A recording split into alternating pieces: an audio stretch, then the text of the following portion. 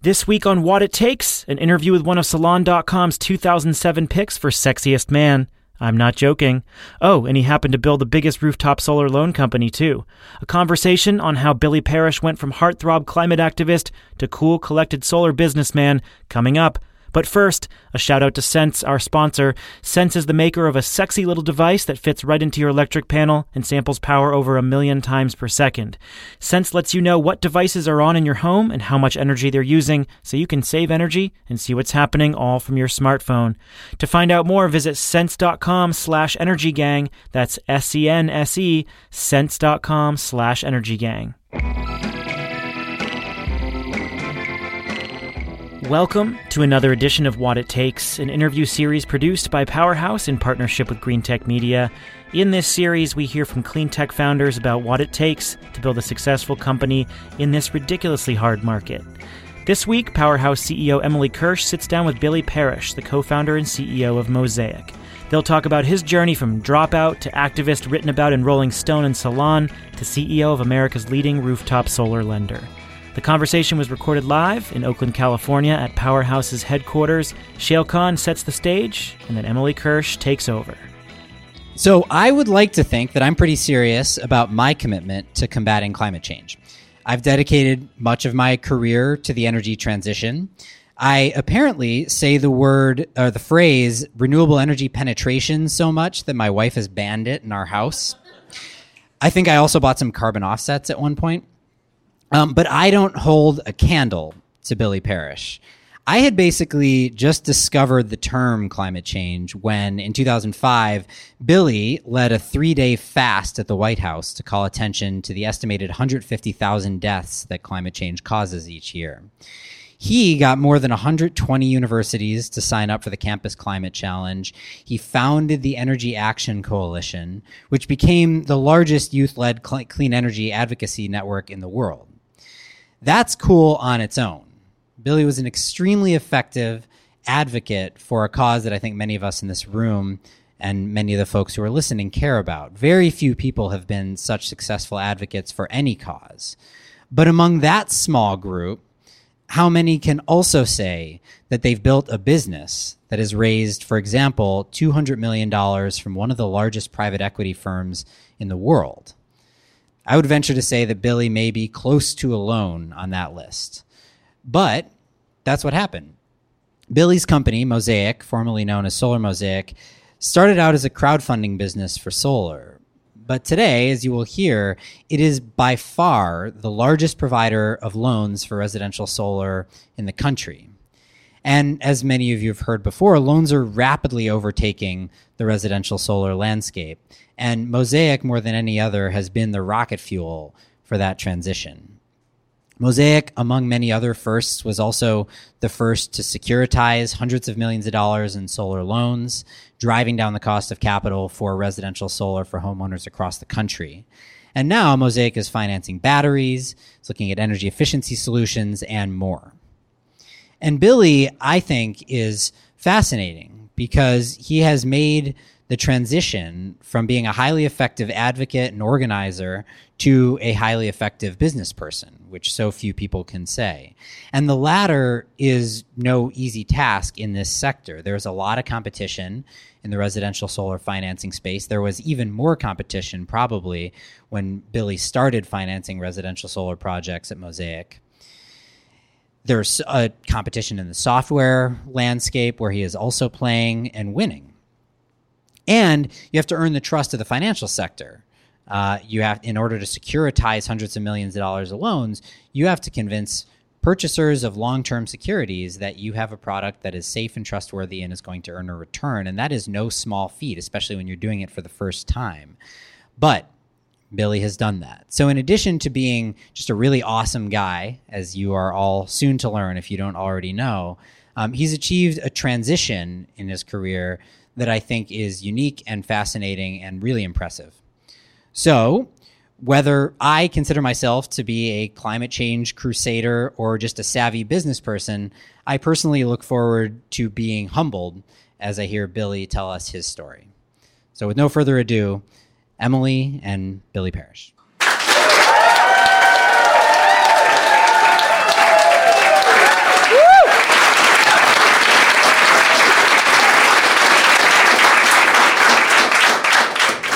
All right. So to start, let's go way back. Billy Parish, early days. Where were you born? What were you like as a kid? Tell us about that. Born on the Upper West Side of Manhattan. Both my parents were lawyers. They're both English majors in college and then lawyers, so very verbal. And my dad actually did securitization law as well as helped finance coal and nuclear power plants as a lawyer. So I didn't really understand what he did or think that it impacted my career trajectory, but it was funny to learn later that I'm doing solar securitizations and following in his footsteps in some regards. Did that ever become controversial in your house, the fact that he was on the coal side? My uncle also did, was the head of financial forecasting for Saudi Aramco. And at that point, people saw fossil fuels as solving poverty. The sort of downsides of it were a lot less well known. So I think by the time they were better known, my dad was out of the business and was happy to see me doing something productive with my life. As a kid, did you think you were going to do something similar to him, or what did you think you were going to be when you grew up? Probably the first non-athlete job idea I had was to be a reporter.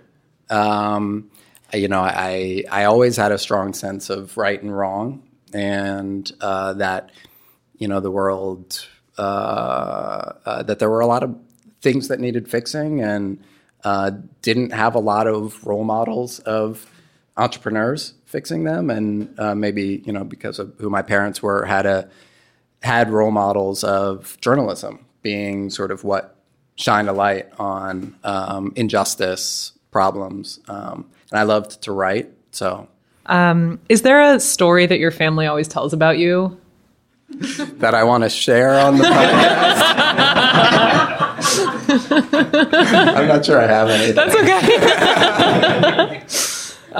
Tell us, what were you doing in the years leading up to Mosaic? I first got passionate about this kind of work in my junior year of high school. I went to a school called the Mountain School in Vermont, which was a kind of environmental boarding school, and read a book called Ishmael, which was the first thing that kind of opened my eyes to the fact that we are in an ecological crisis, and the repercussions of which could be very significant, not just to humans, but to all life on Earth. And that was, I got really focused on that at that point, and thought of going to an environmental college, and then ended up wanting to go to Yale because of the forestry school there. And then it was the summer after my sophomore year of college, I got a grant from the forestry school to study community forestry in India, and had an opportunity on a research trip to go visit the source of the Ganges River, which is up in the Himalayas. And there were scientists studying the glacier there, and they basically said the glacier was hundreds of feet further downriver the year before, and the year before, and the year before, and that it was retreating faster than anybody had predicted because of global warming, and that the source of drinking water for hundreds of millions of people was at risk. So that was the kind of moment of no turning back for me, where I ended up going back, dropping out of college, and starting a kind of youth movement around clean energy solutions. How did your parents feel about you dropping out? So it started as a semester off, and then another semester off, and then another semester off. And then Rolling Stone did this kind of climate heroes kind of cover story, and they chose me. I was the only one under 50, I think. How old were you at the time? I was maybe 22 at the time. And then my dad thought that was cool. You were legit after Rolling Stone. Yeah. Nice. And so then tell us about, it sounds like that led you to pursuing environmental activism full time. What form did that take? So The Energy Action Coalition, again, it was sort of partly a good timing thing. It was like there was an emerging consciousness around climate change. There were a lot of existing environmental youth organizations that were kind of beginning to think about it.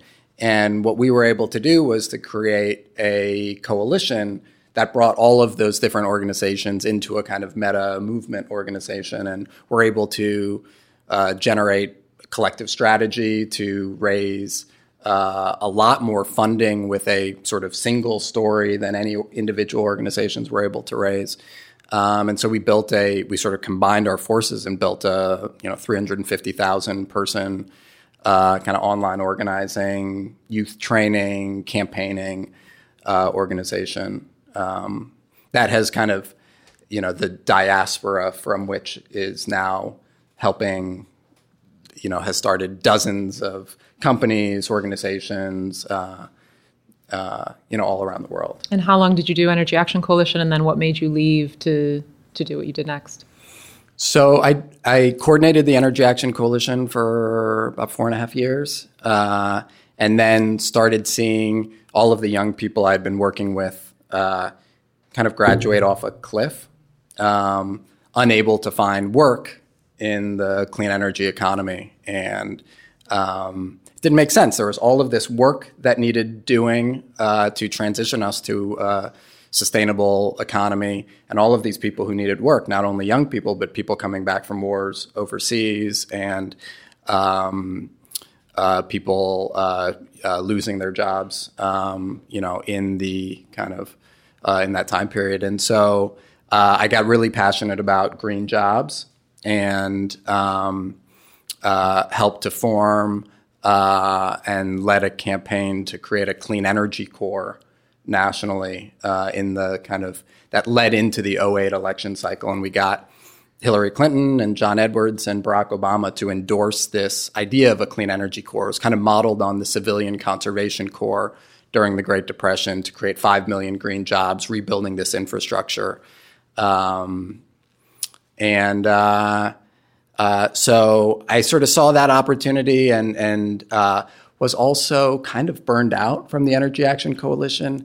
And I'd fallen in love with a woman in Arizona. And I empowered my campaign director to be the new executive director of Energy Action Coalition. And I moved out to Flagstaff, Arizona, and started a family, had 2 little girls, and took some time off from carrying the weight of the world on my shoulders, which I had done too much. I think I took personal responsibility for solving climate change for the first many years of my career, and that was hard, and it took a toll on me, and I wasn't at all wise about sustainable work styles and taking care of myself. And so I took a couple years where I was working on green job stuff. I wrote a book called Making Good, Finding Meaning, Money, and Community in a Changing World, which is about combining making money and doing good. I just played this kind of connecting, catalyzing, convening role for a number of years, and 50-50 parented with my wife for the first couple years of our daughter's life, which was a really wonderful time in my life. Around the same time, Salon magazine noted that you were one of the sexiest men alive. Curious how that was. For those of you who are listening and not here in person, Billy has these piercing sort of blue-green eyes that I know you can't see if you're listening, but they're there. So if you could just talk a little bit about that. What do you want me to say about that? I don't know. I can't not mention it in this interview. Oh, it feels like a long time ago. I think last time I brought it up, you said it made you feel better about your receding hairline. Oh, yes. We can leave it at that. Okay, moving on. So back to business. Flagstaff, Arizona. So you meet Wahala, you have your daughters. At that point, where does the idea for Mosaic first come from? So Dan Rosen, my co-founder, and I both lived in Flagstaff. He had moved out He never even went to college because he met my wife and some of the other Navajo and Hopi organizers who were working to shut down the coal-fired power plants on their land and transition to clean energy. And he was so compelled by that story and that work that he skipped college, went out there and started working with them. So I got to know him when I kind of married into that community and moved out there. And the 1.0 version of Mosaic was to partner with tribes to help them develop and own their own renewable energy resources. And we worked with some tribes in the plains on wind energy. We worked with some tribes in the Southwest on solar energy. And that was like one of 10 different things that I was working on at that time. And then we got accepted into the Unreasonable Institute, which is a social impact accelerator in Boulder. And we're in their first class and met with some mentors there who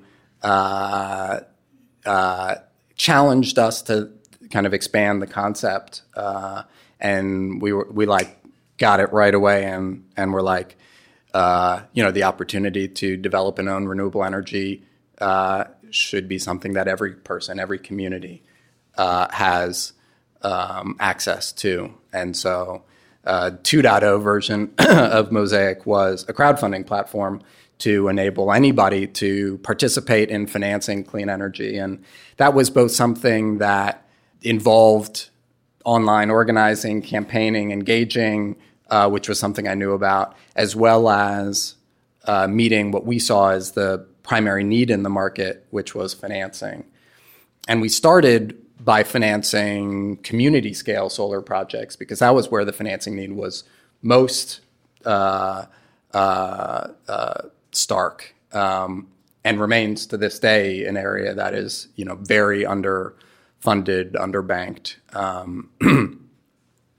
So we paired up individual crowdfunding with commercial solar projects, and that didn't work for some time. We tried to partner with some churches and some community centers and just had a hard time getting traction with this crowdfunding model. I mean, it was me and Dan, not a lot of experience financing solar projects. Where did some of the initial capital come from? The seed that really kind of catalyzed us was Dan and I were kind of down on our luck, trying to figure out what to do next. Worked out, then had a nice sauna at the Berkeley YMCA. And we got out, and I got a call from Van Jones saying, I just got off the phone with Prince. I was like, Prince? Which Prince? And he was like, the Prince, the musician. And he wants to put $250,000 into green something in Oakland. And I thought maybe we'd do it together. And I said, yes, that sounds like a great idea.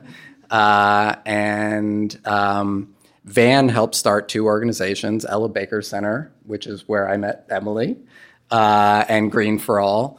So we partnered with those two organizations and Mosaic and funded, matched $250,000 of grant money from Prince, which he gave anonymously, with zero interest investments from the crowd, sort of Kiva style, and funded commercial solar projects at the People's Grocery, St. Vincent de Paul, Asian Resource Center, the Youth Employment Partnership here in Oakland. And then at what point did that not work? And why? So Congress passed something called the Jobs Act, which was supposed to unlock crowdfunding. But it was never, and still to this day, hasn't been fully implemented. So, there really aren't national scalable regulatory pathways for crowdfunding. And, we used different state or sort of limiting investment rules to raise the capital, but realized that it was going to take some time before those pathways emerged, and made a hard pivot in the business model about 4.5 years ago to take what we had learned about how to work with solar contractors, fund solar projects. We had built a platform that could service thousands of borrowers and investors and apply that to the residential solar market and see if we could use technology to make the process easier. And in those first 4 years, where did that capital come from? Were you paying yourselves? How did you get connected to your first investors? So first investor was my mom. Go mom. Put $5,000 into the business. And then my uncle. The Saudi Aramco uncle? Yeah, Saudi Aramco uncle. And then Dan's mom and dad came in. And then a guy named Sunil Paul, who coined the term clean web, which is sort of software applications for advancing clean energy, wrote us a $50,000 check, and that gave us a little runway to build some things with, and then it was basically never-ending fundraising for the next 6.5 years. Lots of angels, very little success with VCs. Talked to probably 200 or 300. Ultimately found a few after 6.5 years of running the business, 6 years running the business. And then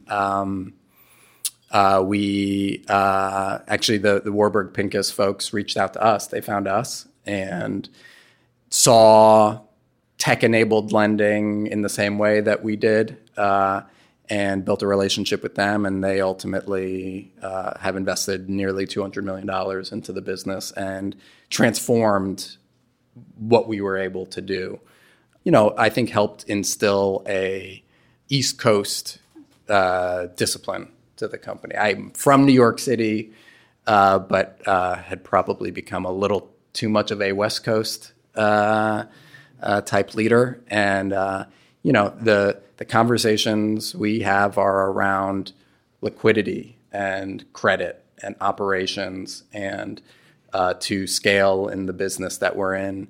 Like, those are, in addition to the user experience, which had been a core strength, are kind of the fundamentals that you need to do well. Before Warburg came in, going back to the early days, were you able to pay yourselves at the time? Like, what was that like with you and Dan and some of the early founders and team members? No, for the first year at least, we didn't pay ourselves anything. I was supported in the first year by an Ashoka Fellowship, which is a social entrepreneurship fellowship, and some consulting I was doing on other stuff. And we basically paid ourselves the bare minimum we needed to pay bills for many, many years, 5 or 6 years. When you did start to get this traction, so you made this pivot from crowdfunding to entering the resi solar space, residential lending. One, how did you know to go there? Did you see that there was a gap in the market that you could fill? Because you could have pivoted from crowdfunding for small commercial projects to anything. Why resi commercial lending? And then how did you get your first customers? We're going to get to that answer in just a few seconds. But first, a quick word about our sponsor, Sense. What if you finally lock in that solar loan and you finally get a system up on your roof? Sense is perfect for you. Sense lets you keep tabs on your home, save energy, and make the most of your solar investment. It was made by the same team that brought speech recognition technology to market. They're now focused on the home, and they use machine learning technology to identify the unique electrical signatures of all your individual devices. So those real-time insights can help you figure out how your in-home energy use is going and how that compares to your solar production. No monthly fee attached. And for solar installers, if you want to help your customers make the most out of your solar investment, or if you're a utility and you're looking to deliver holistic energy services, Sense is the perfect tool for you too. To find out what Sense can do for you, visit sense.com/energygang. That's SENSE, sense.com/energygang. And now, back to Billy Parish. So in addition to the regulatory challenges of crowdfunding, the other struggle in version 2.0 of the business was getting technology leverage funding commercial solar projects. So we spent a lot of time trying to create a FICO score equivalent for commercial solar projects and worked with Standard & Poor's and Rocky Mountain Institute and a bunch of other organizations to come up with a standardized risk scoring framework. And ultimately realized that was going to take years and years to get investor adoption for something like that. But we had built a technology company that was very good at user experience, had built a platform that could support thousands of borrowers and investors, and we saw that as a core differentiator for us. And as we looked across solar, it was part of, I remember a turning point conversation for us was with an investor. You get lots of no's, and occasionally you'll get a nugget of wisdom. They basically drew a 4-quadrant box for us and said, you are crowdfunding commercial solar projects. And the easier version of both of those is to institutionally finance residential solar loans. Picking the two harder parts of the quadrant doesn't actually make it easier. You compound the complexity and difficulty of the challenge. And we had already been thinking about both institutional capital and resi solar, but that was a moment of like, yes, we're making this. We're too clever by half. Mm-hmm. And then when you made that choice, who were your first customers and how did you get them? So we were very lucky to meet a guy named Ben Tarbell, who was our product leader as we were developing our home solar lending program. And, he and I and some others from the team spent just, months talking to all of the top 50 home solar contractors in the country, understanding their needs, understanding, what, if anything, they were doing in loans, what worked about the lease product. And, a lot of them were interested in the idea, but no solar lending up until that point had been particularly successful in the market. It was a very clunky process. Ultimately, we got RGS Energy, formerly Real Goods, to be our first customer, try us out. It didn't go well. Why? The product was wrong. We hadn't fully built the technology. But we learned very quickly and, had weekly releases where we were improving the platform. We were able to sort of shorten that learning cycle. And then it just started to build. And again, this is one of those, partly good strategy, partly good execution, maybe mainly good timing. The whole market was beginning to want a new financing option. I think the capital markets were beginning to get more comfortable with the idea of a long-term loan product. And so we were able to, we were the first to roll out a 20-year solar loan product. We were the first to create a online instant credit decisioning, a point of sale application process, and ended up partnering with almost every major installer in the country over the next couple year period and kind of helped bring solar lending into the mainstream of the market. Throughout all this, how did you know how to do all of this? Gosh, I didn't know how to do any of these things. What I knew how to do was lead teams, recruit talented people, listen, build partnerships, raise money, get people to believe in what we were building and want to be a part of it. How much of it was you feeling like I have to learn these things that I don't know? And how much of it was I'm going to hire people who know this because I either don't want to or can't learn all of it? Yeah.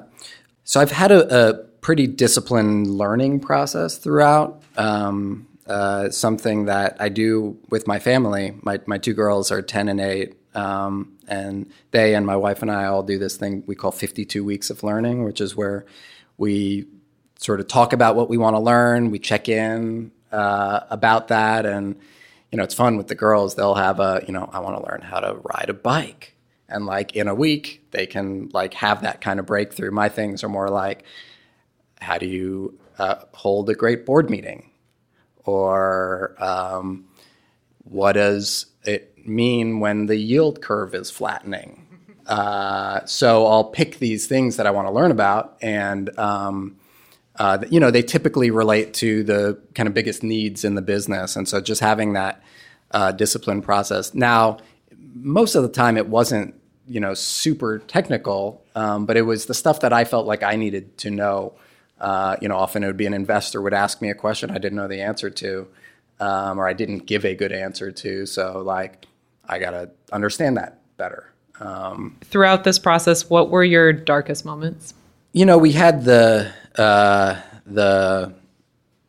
constant fear of running out of money that many startups run into. Typically somewhere between 3 and 9 months of runway was fairly typical throughout the first 6.5 years of the business. The hardest thing for us was one of our software engineers died in the ghost ship fire, and needing to make a call to his family and support the team in processing that has been probably the hardest, was probably the single hardest experience. Did it change anything for you or Mosaic? There was something like a loss of innocence. It was a growing up moment. It was in some ways sort of the hardest thing that impacted everybody, and realized that was often not going to be as easy as it felt for a short period of time.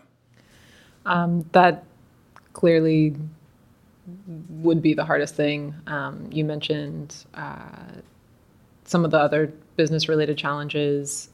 As far as, in addition to runway and concerns on that, did you have the experience working with the venture community where you thought you had a deal done and it wasn't actually done? We had multiple deals that I thought were done that turned out to not be done over the course of the years. Some of which, put us in a really dangerous financial position. So, what did you do when people who said they were in and then actually weren't? How did you handle that financially? Yeah. We had difficult experiences around actually both our Series B and our Series C rounds. And in both cases, in the Series B round, we connected with Tom Dinwiddie, whom many in this room and listening will know. He's the founder of Powerlight. Took a chance on us, invested just as we were pivoting from commercial to residential, and gave us some runway to execute on that pivot. And then in the Series C, we raised some bridge financing from some of our existing investors, as well as Obvious Ventures and Core Innovation Capital that enabled us to find the right partner to scale the business with, which was Warburg. What lessons took the longest to learn? Again, coming from a social movement background, the orientation I had then was that everybody has a role. I was dealing with a lot of volunteers. Nobody was paid particularly well. and I was trying to get everybody engaged. And going from that to a ruthlessly high standard for talent was really hard. For many years, I would feel, gosh, this person really believes in what we're doing, and there's got to be some way to, there's got to be some good role for them here, and kind of making peace with the idea that we are a team, and A players attract A players, and B players attract C players, and if you don't have very high standards for the people that you're working with, it's hard to do anything else effectively. Speaking of teams, coming out of this environmental activism space, I know from having known you as long as I have, your focus on racial justice, gender justice. How does that play into Mosaic? What has that been like, given who you are, given the founding team and the leadership team at Mosaic? Yeah. So Dan Rosen and I were the original co-founders, and then we added 2 other co-founders over the next year or so. Arthur Colston, who was an old friend of mine from Energy Action Coalition days and was our kind of technical co-founder, and then Steve Richmond, who joined as CFO as kind of a finance co-founder. We were all white guys. We were in the intersection of 3 very white and male industries in technology, solar, and finance. And I had come from a background of really valuing diversity, as well as reading enough research around the business benefits of diversity to have early on a desire to do differently than most companies in the space, create a more diverse, inclusive company. And it's been a big focus over, since early on. And we were not particularly successful in the early days, but we are now close to 50% women and 50% people of color in the company, which I'm really proud of. Absolutely. And I know you guys have some unique hiring incentives, if you could talk a little bit about that. Yeah, so we've got typically a $3,000 referral bonus for a white guy, and double that if it's a woman, person of color, or a veteran. And for some more senior positions, we'll do sort of 5 and 10,000. And so a lot of the people on the team have come from that. And actually a lot of other companies and organizations have adopted that. It is one of many different tactics that we've employed, but it's certainly one that has worked. Yeah. And that you're putting your money where your mouth is. You're also putting your mouth where your mouth is, which by that I mean you reached out to me recently and said, I was invited to speak on a panel, but I agreed recently that I will not speak on a panel if there is not a woman or person of color. And it's that kind of you have the ability to make that decision for yourself, but that has a major impact in the industry when people like you set the standard for what's expected. So I just want to acknowledge and applaud you for that and encourage listeners to do the same. It was not universally popular. I'm sure. And all the more reason why I appreciate you for doing it. And I know that is what it takes. We're going to move into our high voltage round. So quick questions, quick answers. We're going to start with, if you were an animal, what animal would you be and why? A firefly to light up the earth. Oh, did I just say that? Did you just come up with that on the spot? That was beautiful. What inspires you?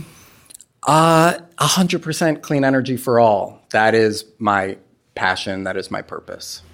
When have you failed? Oh God, too many times.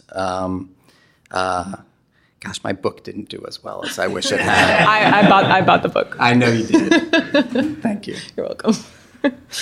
If you had to start a new career tomorrow, what would it be? Mosaic for emerging markets. Sometimes the best answer is no. What is something important that you have said no to that was the right decision? Killing crowdfunding. Other than yourself, to whom do you attribute your success? My mom. Mom. Is who you are different than what you do? No. I thought you'd say that. Finish these sentences for me. Companies fail because They hire the wrong people or run out of money. success is. Integrating profitability and purpose. If I could have done one thing differently, I would have. There's a lot of head shaking and like shoulder shaking right now for the people listening. I would have made different hiring decisions. I'm most proud of. The impact we're having solving climate change. And last question, to build a successful startup, what it takes is. Rapid learning cycles. With that, please give a big round of applause to Billy Parish.